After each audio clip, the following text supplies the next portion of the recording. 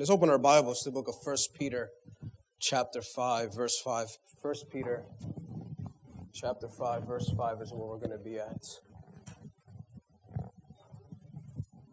Tonight, there was a lady that went to her pastor and said, "Pastor, I am terribly in need of counseling. That I've got this sin, and I can't seem to shake it. The sin is messing with me, but I can't seem to get rid of it."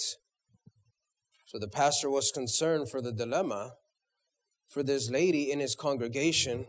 So he asked her, "What seems to be the problem?" The lady goes on to say, "Well, I come to church every Sunday, and I can't help thinking that I am the prettiest woman in the church. So I look at all the other ladies, and they can't even hold a candle to me. What should I do, Pastor, about this sin?" The pastor goes, "Honey, that's not a sin, that's a mistake."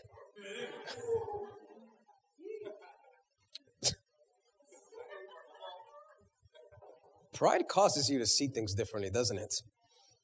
I'll tell you something that my pastor told me many years ago.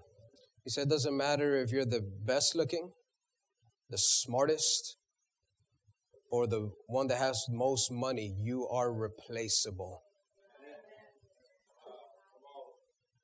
Pride affects our relationships. Pride affects the way you view and act with those around you. Hence, this woman believing she's the prettiest. 1 Peter chapter 5, verse 5, a very familiar text. It says, "Likewise, you who are younger, be subject to the elders. Clothe yourself, all of you, with humility towards one another. For God opposes the proud, but gives grace to the humble." I want to preach a sermon that I've entitled, God's Grace for the Humble. Let's pray. Father, we thank you, Jesus, for this moment that you've given us. God, as your people, your congregation, Father, I pray that you will speak to every single one of us here tonight. God, I pray a special anointing, God, to help me to minister tonight on this topic. I hide behind your cross. Speak to us tonight, God. In Jesus' name I pray. And the people of God said, amen. Hallelujah. Pride is one of those things you preach on a cycle. There's guys who keep a preaching calendar, and that's very similar to how I tackle a lot of the preaching. But pride is one of those things where it's like every 3 months, every 2 months, or for some of us every month. Amen. It's good to be reminded about this. So I want to start off with my first thought, and that is relationships in church. The context of our text is speaking about what I'm going to call vertical relationships in the church. 1 Peter chapter 5, verses 1 through 5 says, "So I exhort the elders among you, as a fellow elder and a witness of the sufferings of Christ, as well as a partaker in the glory that is going to be revealed, shepherd the flock of God that is among you, exercising oversight, not under compulsion, but willingly, as God would have you, not for shameful gain, but eagerly." Verse 3, "Not domineering over those in your charge, but being examples to the flock. And when the chief shepherd appears, you will receive the unfading crown of glory. Likewise," say with me, "likewise, you who are younger, be subject to the elders. Clothe yourself, all of you, with humility toward one another, for God opposes the proud, but gives grace to the humble." He's, in the context of it, is instructions to elders in the congregation. This word elder comes from a Greek word, which is presbyterial, which is where we get the Presbyterian church, or the Presbyterian denomination. By definition, is a person of responsibility and authority in matters of Christian societies. It has nothing to do with age, but it has everything to do with spiritual maturity. It speaks both on how the elders, headship leaders, older saints, should shepherd the flock. The flock being the church, the people who we are to lead. In some languages, presbyterio is best rendered as older leaders. But in other languages, the more appropriate term will be equivalent of a counselor. The word flock comes from a Greek word, which is pominion, which means the followers of Christ, constituting a well-defined membership group. So think about this here for a second. The text is telling elders how to shepherd people who aren't following them necessarily, but following Christ. That is a dynamic when it comes to pastoring, when it comes to being a leader in the congregation, when it comes to being a minister, is that yes, there are some practical steps that they do follow you, but ultimately you're just a side shepherd. Amen? Ultimately, this church belongs to Jesus Christ. This ministry, this fellowship, you always heard Pastor Mitchell say, this is a work of God. Throughout the Bible, followers of Christ are referred to as the flock. Acts chapter 20, verse 28. It says, pay careful attention to yourselves and to all the flock in which the Holy Spirit has made you overseers to care for the church of God, which he obtained with his own blood. John 10:16, and I have other sheep that are not of this fold. I must bring them also, and they will listen to my voice. So there will be one flock, one shepherd. The main idea of our text is that there is a certain culture or a certain spirit that needs to be present in the people of God. See, many of the problems in the church that hinder growth have to do with relationships. The difficulty many times is that we get saved, but have no clue how to build a lasting relationship. This is why many of us don't talk to any of our high school friends, because we didn't know how to keep friends. We didn't know how to make relationships last. We didn't know how to be honest, especially about ourselves. We were envious, selfish, and our sermon, prideful. See, all these attributes, when we get saved, are still in us. Yes, God saves you. He takes you out of the streets. He removes you from drugs and alcohol, or maybe even perversion. You can go on with all the things that God set you free. But there are things deeper in our lives that remain, like envy, pride, covetousness. You can go on down the list of all the different things that God still has to shape out of us. See, and the church must have a culture of acceptance and hope for all of this. Relationships in life come in various levels. You have people who are just acquaintances. You heard Pastor Wells speak about Pastor Lamont. He said, I love the people of God, but Pastor Lamont has a unique place in his heart. Relationships come in different levels. I have friends. I have acquaintances. I have two best friends, and I have my pastor. So different relationships. There's a book I recommend to read. It actually is recommended by Pastor Wayman Mitchell. It's How to Win Friends and Influence People. There's a term that is used in psychology that translates well in the kingdom of God. And this term is vertical and horizontal relationships. Vertical relationships are between parent and child, or maybe even a grandparent and a child. But this translates in the spiritual realm also: a pastor and his disciple, a man in a ministry with a leader in that ministry, wives with their pastors, or even pastors' wives. And obviously we can speak about marriage, right? Wife and her husband. But there's also horizontal relationships.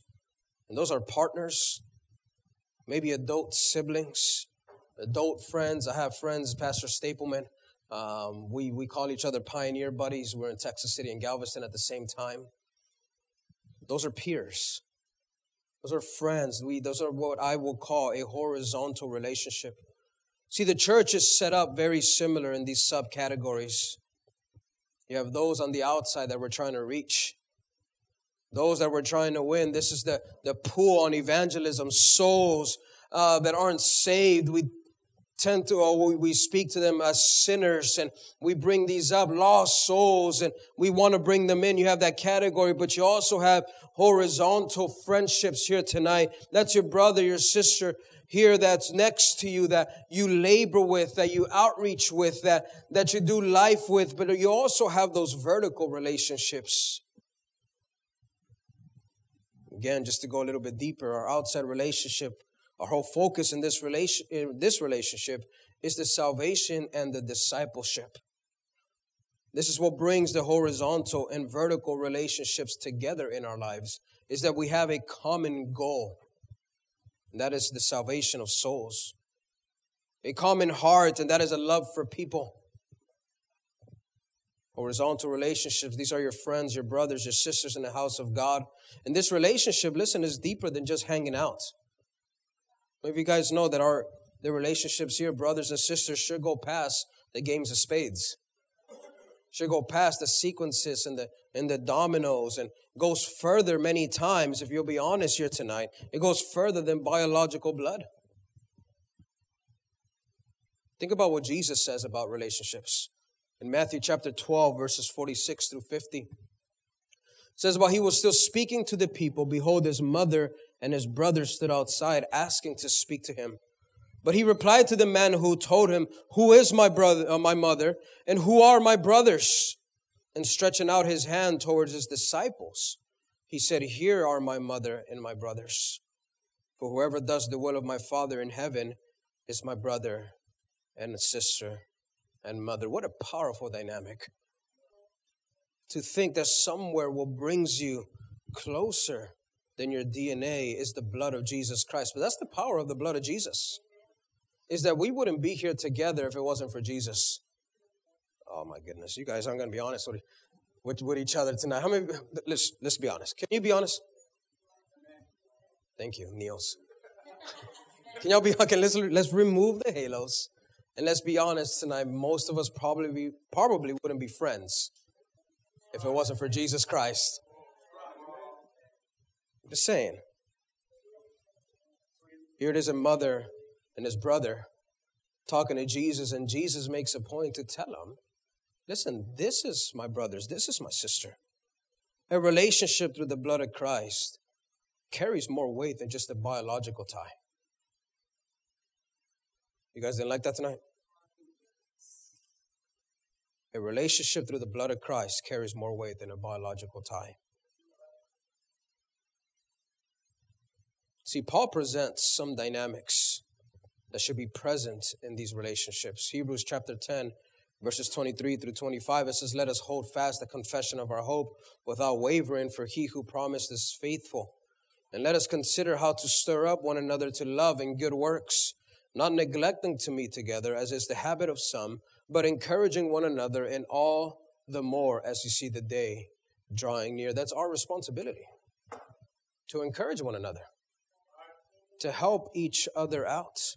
That is the dynamic of a horizontal relationship. Can I tell you, listen, it's in the house of God where we should see the best relationships in this world. Friendship should be at an all-time high. Brothers and sisters should be able to count on one another. This is why whenever there's bickering and divisions, it's something that hell rejoices, because in the house of God is where love should thrive. Then we also have that category of a vertical relationship. And this is ultimately your relationship with God. You guys know that's the highest vertical relationship you got. Your relationship with God, but you also have those who are in charge of you. Every single one of us in this room tonight have vertical relationships in our life. We have pastors, we have leaders, and we have elders. This is what Peter is really dealing with in our text. It is obvious that our relationship with God is first. That's a foundation that is established, and to be honest with you, it doesn't need to be reestablished. That needs to be the foundation of everything we do. In your marriage, God comes first. Amen? Finances, God comes first. In your ministry, God comes first. For anything to be successful, our relationship with God must supersede that relationship. But an overwhelming truth that we see in our Bible is that when our vertical relationship is good, then we find grace from God. 1 Thessalonians chapter 5, verses 12 through 15, we ask, respect those who labor among you and are over you in the Lord and admonish you, and to esteem them very highly in love because of their work. Be at peace among yourselves. And we urge you, brothers, admonish the idle, encourage the faint-hearted, the weak, be patient with them all. See that no one repays anyone evil for evil, but always seek to do good to one another and to everyone. What an incredible text there. You guys ever had a boss you don't like? Just wondering. It's hard to work for them. It's hard to punch in and punch out. It's hard to be loyal. It's hard to be faithful. It's hard to just be the best worker that you can be. It's like if you read these texts that you're like, you have to work for them like if you're working for God. But then you look at your boss like you're far from God. You have none of the characteristics that God has. That's the pressure many times in these vertical relationships. And our text is attempting to warn us of a common thing that gets in a way in these relationships in the kingdom of God. And that common thing is pride. And the longer that we're saved, the longer our church thus does what we do, which is plant churches and create pastors' wives, create these churches and leaders, and we're just planting churches. Eventually we'll have evangelists, amen? Eventually we'll have greater ministry. We'll go into greater things, and this is where the danger of pride begins to kind of come in. I want to spend some time in my second point, and that is when God opposes the proud. So the question is, what is pride? Many people describe pride as the greatest sin of all. But I wonder why. The word pride by Greek, I'm not going to try to pronounce it. I'll spell it for you, but if I pronounce it, I might cuss. So I'm not going to do it. Let me spell it for you. It's Hyperephanos.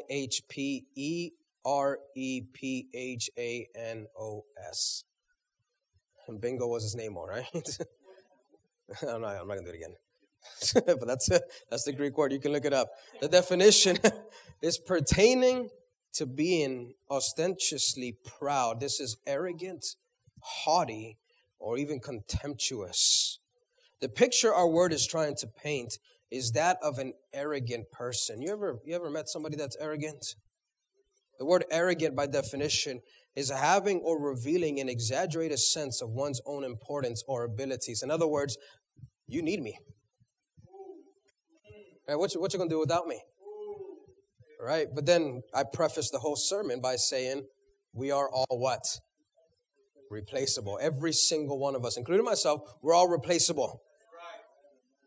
See, the proud person has a heart that is puffed up, compares himself to others and reckons that he is above them. The prideful person thrives on people's praise. Thrives on people, telling them good things, and even to the point where they begin to pull people down. There's a difference between the kind of pride that God hates and the kind of pride that we can have between a job well done. In the context of our text, the proud, arrogant person thinks in his heart that he is better than that above him or below him. He looks at his horizontal relationships and say, they need me. And he looks at his above, the vertical relationships, and says, I'm better. Therefore, dismisses others and creates a void in the relationships that God wants them to protect. See, throughout Scripture, we're told about the consequences of pride. But an overwhelming truth is that God opposes the proud. Proverbs 16:18, pride goes before destruction, and haughty spirit before a fall. This is a reference of what happened to Satan. And listen, Satan's issue wasn't just a regular relationship. It wasn't with his horizontal relationships. Satan's issue was with his vertical relationship. Trevin Wax said this. He said, hell is full of people who think they deserve heaven. Heaven is full of people who know they deserve hell. See, pride is most exposed in relationships. See, the problem with pride is that many times we can't see it, but others can. Tony Evans said, pride is the only disease that makes everyone sick except the one who has it. In 2 Chronicles chapter 26, we read the story of a man who's a king. His name is Uzziah. Starting at 15, if you follow with me, it says, but when he was strong, he grew proud. Is that what happens? Start getting some muscles. Start showing a little bit. Start getting some spiritual abs, some spiritual biceps, and now you grow prideful. But when he was strong, he grew proud to his destruction. For he was unfaithful to the Lord his God and entered the temple of the Lord to burn incense on the altar of incense. Verse 17, but Azariah the priest went in after him with 80 priests of the Lord who were men of valor. Think about this. Look how many people are around him. The priest went after him. That's one. 80 priests of the Lord who were men of valor. For those of you guys that are great at math, that's 81. Verse 18, and they withstood King Uzziah and said to him, it is not for you, Uzziah. 81 people are saying it's not for you to burn incense to the Lord, but for the priests. It's not your job. The sons of Aaron who are consecrated to burn incense. So this isn't your job. I know you're king, but this isn't your place. Go out of the sanctuary, for you have done wrong, and it will bring you no honor from the Lord God. Verse 19, then Uzziah was angry. He was angry. I am king. Do you know who I am? Now he had a censer in his hand to burn incense, and when he became angry with the priest, leprosy broke out on his forehead in the presence of the priest in the house of the Lord by the altar of incense. Don't be so prideful that it begins to affect you. I'll read it again, verse 19. It says, then Uzziah was angry. Now he had a censer in his hand to burn incense, and when he became angry with the priest, leprosy broke out on his forehead in the presence of those that were trying to stop him. You ever been there? Maybe you're part of the 81. You're trying to tell your friends, like, listen, don't do it, bro. Let's just stop and think. Be careful the way you're speaking. Don't talk to that girl. I had a situation one time growing up as a disciple. I had a friend. I was like, listen, don't talk to her. She's not even saved. But you go on and do it anyway. And you see the downfall. You see the destruction. See the picture of leprosy. You ever, I don't know if you read that text before, but my question is, why the forehead? Why the forehead? How many of you guys, you have kids? Have you ever done this to your kid where you look at his forehead and you go, or you're like, in El Salvador, we call it coscorrón. You know, we'll get one of these and we'll, it's almost like a shameful thing, right? Where everyone can see it. See, pride and conflict in relationships always go hand in hand. You know, the 10 years now that I've been pastoring, I've always realized and I've always connected that where there's conflict in relationships, there is pride also. A prideful person always has problems and conflicts with others. I want you to hear me out tonight. Maybe you're trying to gauge at yourself, as you should. You're in the house of God, you're listening to a sermon, right? You might be gauging at yourself, am I a prideful person? Well, look at your surroundings. Are you always in problems? Are you always in conflicts? People who are prideful can't take correction. Uzziah was told, don't do it. They never said, you're not king. They never disrespected him. They simply told him, this just isn't for you. It belongs to somebody else. They warned him in verse, I believe it was 18, when they withstood him, it goes, go out of the sanctuary, for you have done wrong, and it will bring you no honor from the Lord God. It's like, listen, there's going to be consequences, but somewhere his pride kept it going. See, pride will take you to cross limits in relationship, limits in ministry. Many times to go against correction, to go against advice, to go against things that have been given to you as convictions and standards. You know, can I remind you tonight that I have a pastor? My pastor has called me at times to correct me. And if I can be transparent with you, at the marriage retreat, I was 6 minutes late to service Saturday morning. And guess who's the one that let me know? It wasn't my wife. It was pastor. because somewhere he's trying to correct something in me. There are times where Pastor Rosario has corrected me, and the natural tendency is to defend myself. I'm going to be honest with you guys tonight. Listen, I'm never going to play games with y'all. I'm always going to preach stuff that God spoke to me. Amen? I'll tell you this situation. On a missionary trip, Pastor Rosario told us we're going to get up at 6:30 a.m. for breakfast. And right there, I'm like, oh, Lord.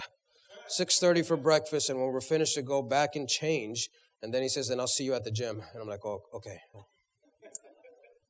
So then I told him, what if we get up at 6:30, go to the gym, and then eat breakfast, and then change? That was just logical to me. I was like, wait, we're going to come down, we're going to eat breakfast, then we're going to go change, go to the gym, and then come back and shower and change? I was just thinking about it in a linear way, if you follow me. And he looked at me, and when I said that, he literally looked at me and said, yeah, no.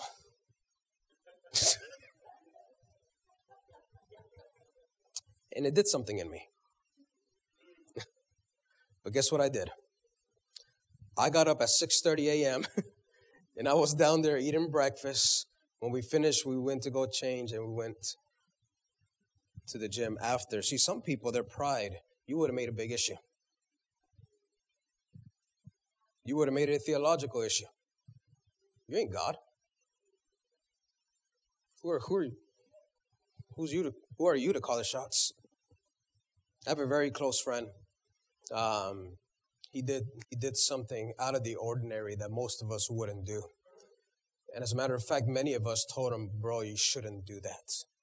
And what he did was that he in his daughter's wedding had music playing and there was dancing, and we're like, you're a pastor, you should probably not do that.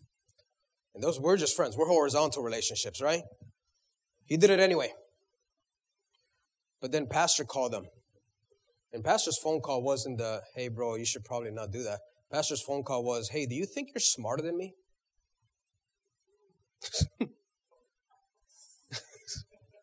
We've set some things up on purpose. There's standards and there's convictions. You know, there's a few reasons why I listen to my pastor. Number one, he's the pastor who God gave me. God gave him to me. Number two, he has 20 plus years of proven ministry. So I say, who am I? Can I find things that I've done that he hasn't done? Yeah, I'm sure. But who am I? There's a saying. It says you never know what's in a person until you pinch them. Or you tell them no.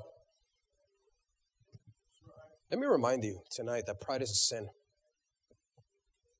And sin separates us from God, therefore hindering our advancement. Oh, you might be able to get through the ranks of ministry, but in the positions and the titles that you will receive, you need the help of God. And if your vertical relationships, your horizontal relationships are not good, God will oppose you. Our text doesn't say separation. It says opposes.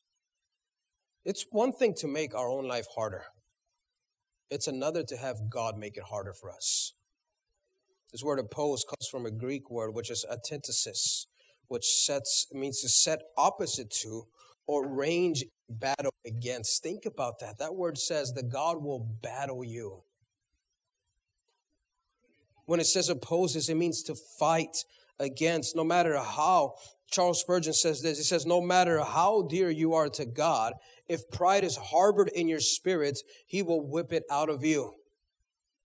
They that go up in their own estimation must come down again by his discipline. God looks at you, and if you're prideful, God says, I will oppose you. Now, the question that we should be asking ourselves is, if we feel like there is an opposing work of God, then what do we do? You ever been there when you look at yourself and you're like, it almost seems like everything goes wrong for me? Probably a good place to start is to examine your heart for pride. See, pride affects how you view people.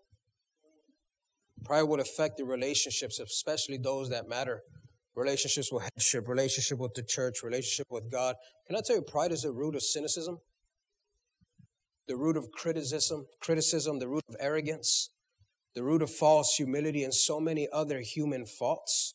Pride is dangerous. It's deceptive. It destroys individuals. It destroys families. It destroys churches. It destroys nation. Pride is what got Satan thrown down out of heaven. Luke chapter 6, verse 40, a disciple is not above his teacher, but everyone, when he is fully trained, will be like his teacher. I was going back and forth. I wanted to preach on this in conference. And I wanted to speak about this dynamic because this text here is not speaking about accomplishments or merits. As a matter of fact, if we do this right, a disciple will go on to do greater things than his teacher. Isn't that what Jesus said? He looked at his disciples, he says, greater things you will go on and do. And there's evidence in the lives of the disciples. Paul's reach in ministry was so 100 times more than Jesus.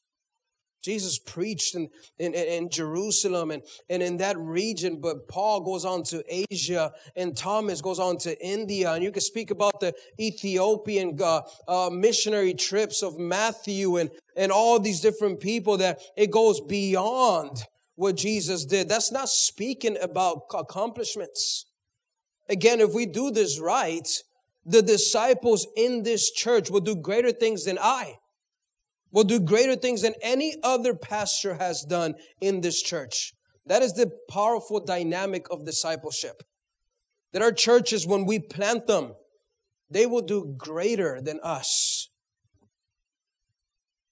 Yet, it still holds true that a disciple is not above his teacher. It is a powerful dynamic. It has to do with the way you view who God has placed over you as a teacher. You know, at the end of the day, it's our choice. We choose what we want to do with the people that God gave us. This is why it's so powerful, that the relationship with the house of God, because as much as you don't love your brother or your sister biologically, you have no choice. You were born into that family. But you choose to be here. You choose to submit to this ministry. You choose to love the people in this church. I want to close on my third point, and that is clothing our spirit. Our text, our main text, if we can read it.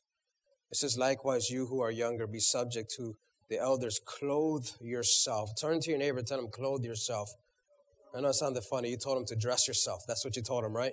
But spiritually, that's what he's saying. He says, dress yourself. You put on your shirt. You put on your pants.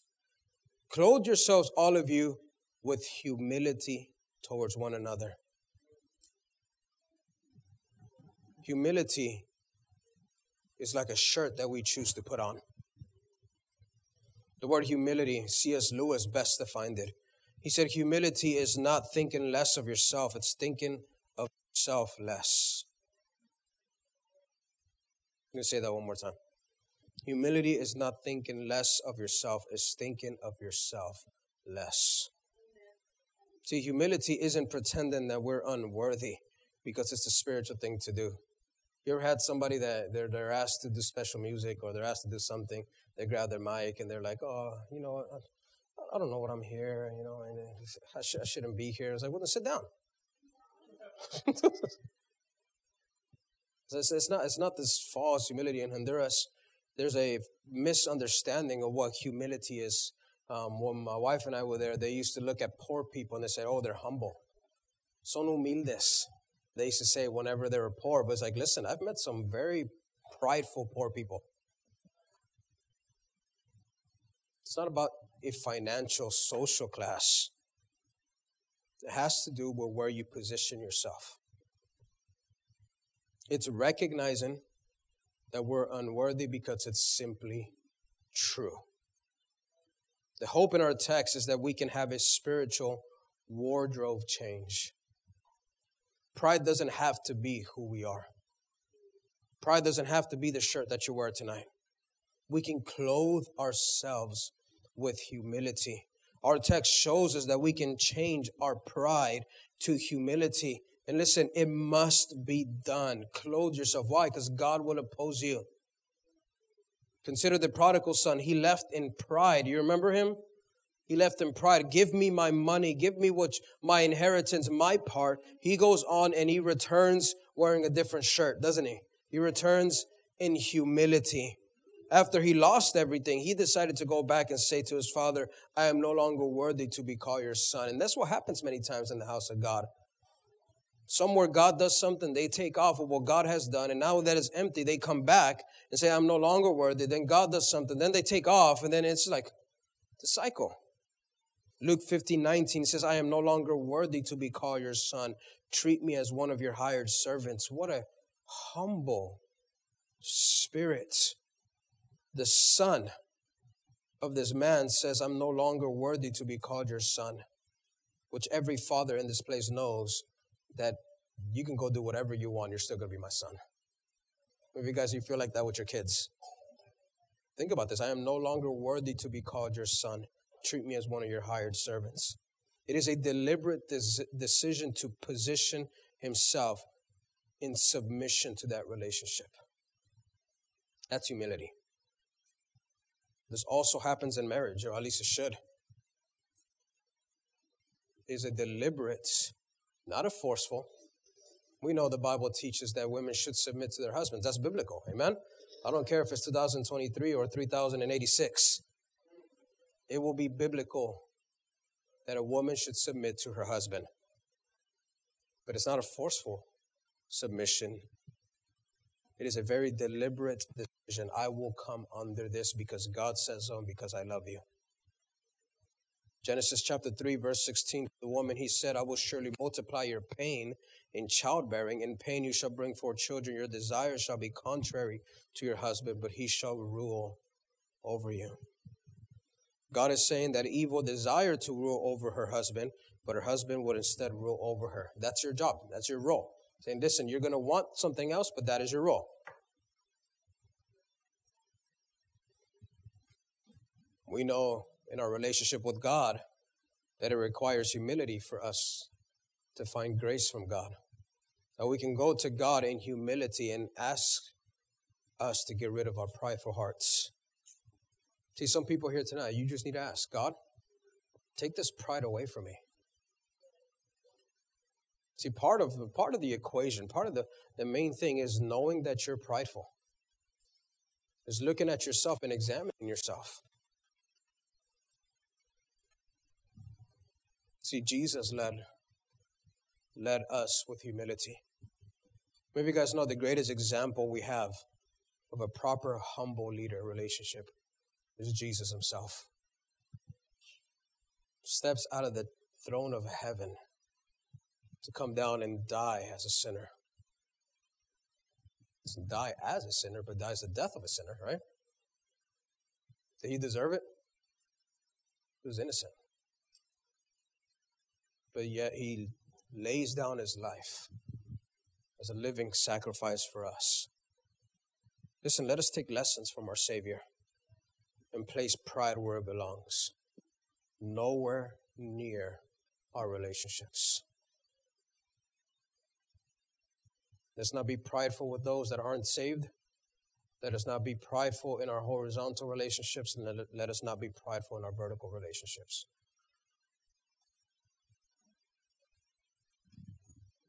So we spoke about how the opposing happens.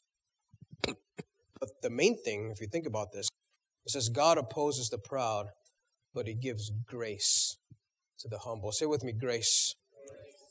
How many of you guys, you want grace? I don't want God to oppose me. I want God to look at me and give me grace. There's people here tonight, God's looking at you and he's saying, I don't want to fight you anymore. I don't want to oppose you anymore. Clothe yourself with humility, and I will give you grace. Can I get every head bowed and every eye closed?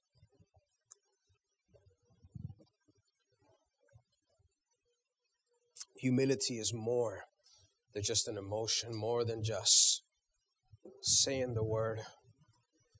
You've heard all kinds of sermons on pride. You've heard all kinds of sermons on this, and you might have even heard people speak about how humble they are. Do you know where they stand? But tonight, listen, this is between us and God, you and God. Don't think about anybody else. Think about yourself and God. You're here tonight. You're not saved. You're not right. Well, God, if you're to die at this moment, heaven will not be your home. You want to change that. You want to lay down your life. You want to get saved. That's you. Raise your hand. Maybe you're backslidden, a person who used to be right with God, but today you're far from Him. Backslidden, away from God, but you want to change that. You want to reconcile your relationship with Christ. That's you. Would you raise your hand?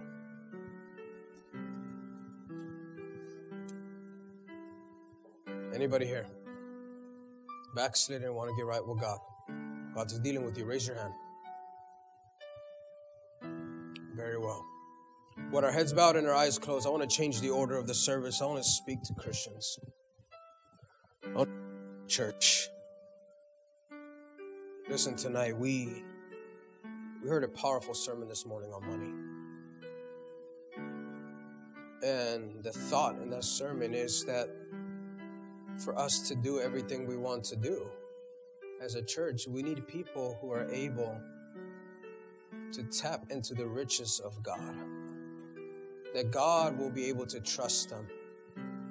It's speaking about the effectiveness of a ministry tonight in that very same spirit. I want to tell you, listen, as our church grows, as our ministries grow, as men and women step into their destinies, their God-given destinies, the longer I'm in ministry, the longer I'm saved, the more I see pride causes God to oppose. You don't want to find yourself in a place doing God's work and God's opposing you because of your pride. I've had tough conversations with friends. I've had friends have tough conversations with me. Moments where I had to process things, and my friends have told me, listen, you're just being prideful. And there's times where it's been backwards, times where I've had to tell them that's pride. And I thank God for having those horizontal relationships that I cherish so much that can call me in those moments. We need God. It's one thing that we make mistakes. It's one thing that we can cross lines or create these things. But listen, let's not fall in a place where God's looking at us and He's opposing us. Let's find grace in God.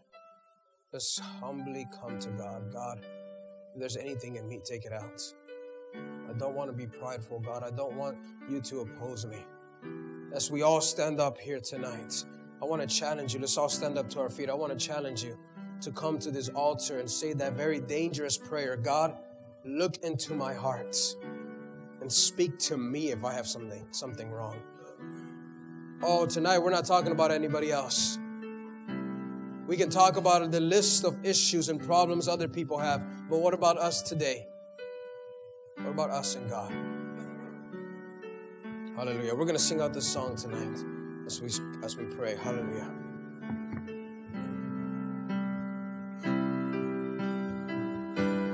Jesus, you are the lover of my soul. Oh, Jesus, I will never let you go. You taken me from the miry clay. You set my feet upon the rock, now I know. And I love you, I need you. You're my only hope, I'll never let you go. You're my Savior, my closest friend, and I will worship you until until the very Oh, from the top, in Jesus. Jesus, lover of my soul. Jesus, I will never let you go. You taken me from the miry clay. You set my feet upon the rock. Now I know. Oh, and I love you. And I love you. I need you. You're my only hope. I'll never let you go. You're my Savior, my closest friend, and I will worship you until the very end. Oh, let's give him praise tonight. Father, we worship you, God. Yolo robo bobo shanda la ra ba ba sa. Yolo robo bobo shanda ba san. Amen. You know what, tonight I'm convinced that there is a blessing and a spiritual dynamic when it comes down to relationships in the kingdom of God. I've seen it at work with my friends. I've seen it at work with my pastor. That somewhere there's just this outpouring of God's favor and grace when those things are right. Listen, the reason why I preach on this is because relationships are rough. I mean, they're tough to keep afloat. One friend, I can be honest. I'll tell you two things. When we first got sent out in Galveston, I've said it before. Pastor Vaz, he told me, listen, hell will get in the way between me and you. Because Satan will get in between me and you. And he's going to try to destroy that relationship. And from that point forward, I tried my best. I will call him weekly, talk to him, and many times it's not even like a question. I'll just call him, hey, what's going on? That happened also in Honduras whenever I transitioned under Pastor Rosario. It's the very same thing. And then there's something spiritual. I don't know. One time I was at the airport, and this is just me trying to figure life out. I was at the airport.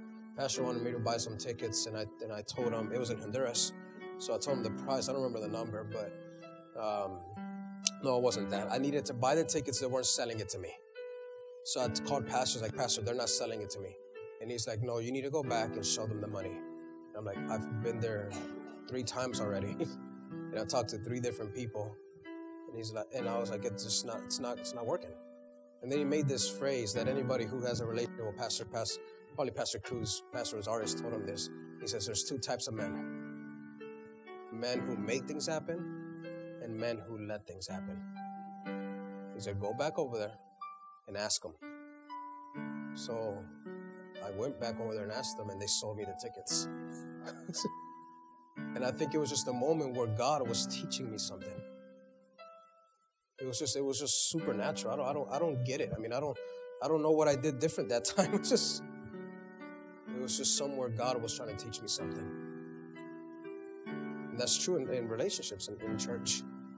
And listen, pride will get in the way of things. We're all trying to make heaven our home. We all got issues. There's no one perfect here. As a matter of fact, what we need to do is help each other out. Encourage one another. If you got to have tough conversations, have them. Pull them to the side. Use wisdom with your words. Don't embarrass them. Don't rebuke them in front of people. Pull them to the side. You'll gain a brother that way. Maybe you're here tonight and God's speaking to you. There's pride in your heart that you have to deal with. I want you to come forward. I want to pray for you. Amen. Amen. This is what it's about right here. God's going to help us here tonight. This is what saves relationships. This is what saves ministries. This is what saves destinies right here. So when you're able to look at yourself and say, hey, I got an issue. I'll fix it. Is there issues all around you? Yeah, absolutely. Can you make claims of other people? Sure. But that's their heart. Our heart is, God, deal with me. help me out. Right? Isn't that relationships? I trust you. In high school, in the team, we used to do a trust fall. You guys know what a trust fall is? Somebody does this. We used to do it off a 12-foot ladder. We used to climb all the way to the top and just drop, and the teammates were here. And I looked down, and I'm like, I haven't passed the ball to them in the last week. Like, I don't think he likes me. But somewhere our coach used to look at us like, you got to trust your teammates. Can I give you that word here tonight, church? You got to trust your teammates. Trust those around you, those above you, those next to you. You got to give that trust the benefit of the doubt. Love. That's what love is about. It endures all things.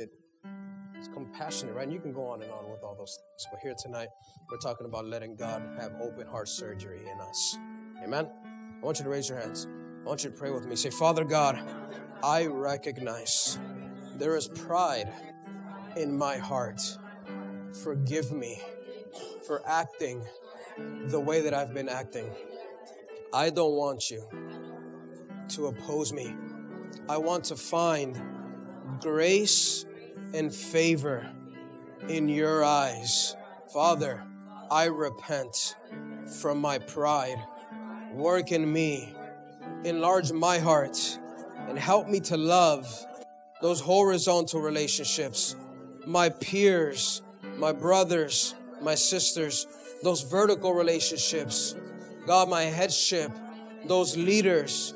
Father, I pray that you will help me to protect those relationships. In Jesus' name, amen. Let's give God praise. Father, we thank you.